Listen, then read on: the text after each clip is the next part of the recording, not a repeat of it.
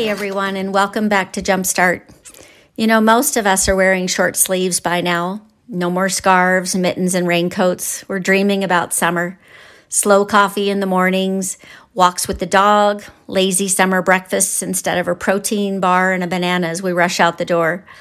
Our kiddos are feeling it too. Summer is coming. After all, we've put off many travel plans and get-togethers with friends. Perhaps you're planning a summer wedding or looking forward to a new baby joining the family. Maybe you are suddenly single or becoming an empty nester.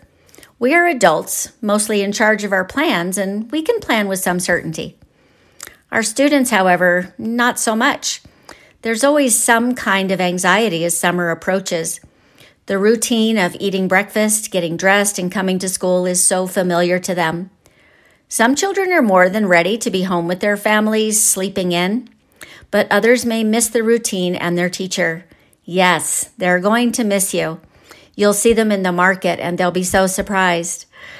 You've been a constant in their life for nearly a year, supporting them through the best and worst of their days. Students who live with food or housing insecurity may show more distress than excitement as summer nears. The circumstances surrounding their life are more fluid and unpredictable.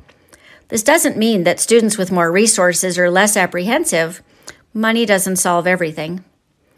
Counting down the days with a chain of colorful papers, or proceeding with each day as a normal day while doing a happy dance in your head. I've done it both ways. Most often, students are excited that summer is approaching. Some of them know they have travel plans. Some of them expect to return to swimming and soccer games, but others, maybe they are sent to stay with relatives while parents work through the summer months. Something for all of you to do. We want to celebrate their hard work and celebrate the seasons of spring and summer. Get outside if you can. Here's a few activities that are low cost but different from the normal day. Some of them are even tied into math or science. Great opportunities to make learning fun. How about a water bottle flip? They love to see if they can land their milk carton. Instead, buy a case of short water bottles. Make a class prediction. Will I land the water bottle more times when it's full, half full, or empty? A simple bar graph on centimeter paper should be enough. Add a few labels. Partner them to keep them honest and make it competitive. Give them 10 chances to land it with the bottle full. Dump or drink half of the water. Another 10 tries. Last round is with empty water bottles. Take pictures. Back inside, do a class graph on the board or chart paper. Did their outcomes match their prediction? Which bottles landed easiest? Why did they think so? There are probably more products on TPT, not mine, but ones I've used. Also, pick up some sidewalk chalk from the dollar store. Most kids don't know how to play hopscotch. Choices for a lagger could be a rock, a small beanbag, a twig. So many years ago, I used my metal ID bracelet. They land really well. For younger kids, hopscotch enhances their balance, coordination, and sequencing numbers. If weather pushes you back indoors, you can use masking tape or painter's tape.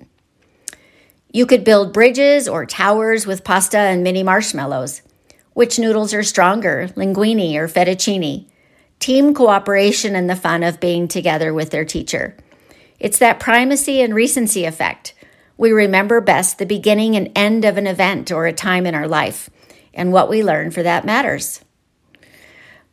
Play end of the year bingo with students.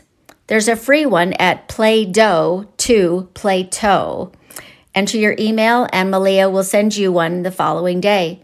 Teachers, make a plan for fun. It's getting too warm for pajama days. How about a beach day? Beach towels and fruit kebabs, grass skirts for the table, some tropical music, and maybe a game of, I think it's called Limbo, at the end of the day. Coordinate it with a hot dog lunch in the cafeteria, and it's complete. You can also buy cheap paper plates, make them plain white, and play pass the plate.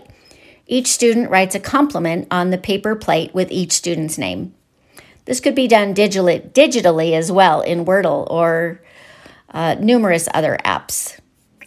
Some of the best STEM activities that are so much fun are on this page at weareteachers.com/resources/STEM-challenges. You can find hundreds of ideas online. These last days are tricky to get through. If you plan something for each of the last 10 days of school and kids know they are earning it, they'll continue to work and learn for it. They don't have to be perfect. Humans just aren't. But they need to continue to try and complete their work and be kind to others. Everyone, maybe most of all us, we teachers, need motivation these last days. Be sure to plan your own celebration each day after the kids go home.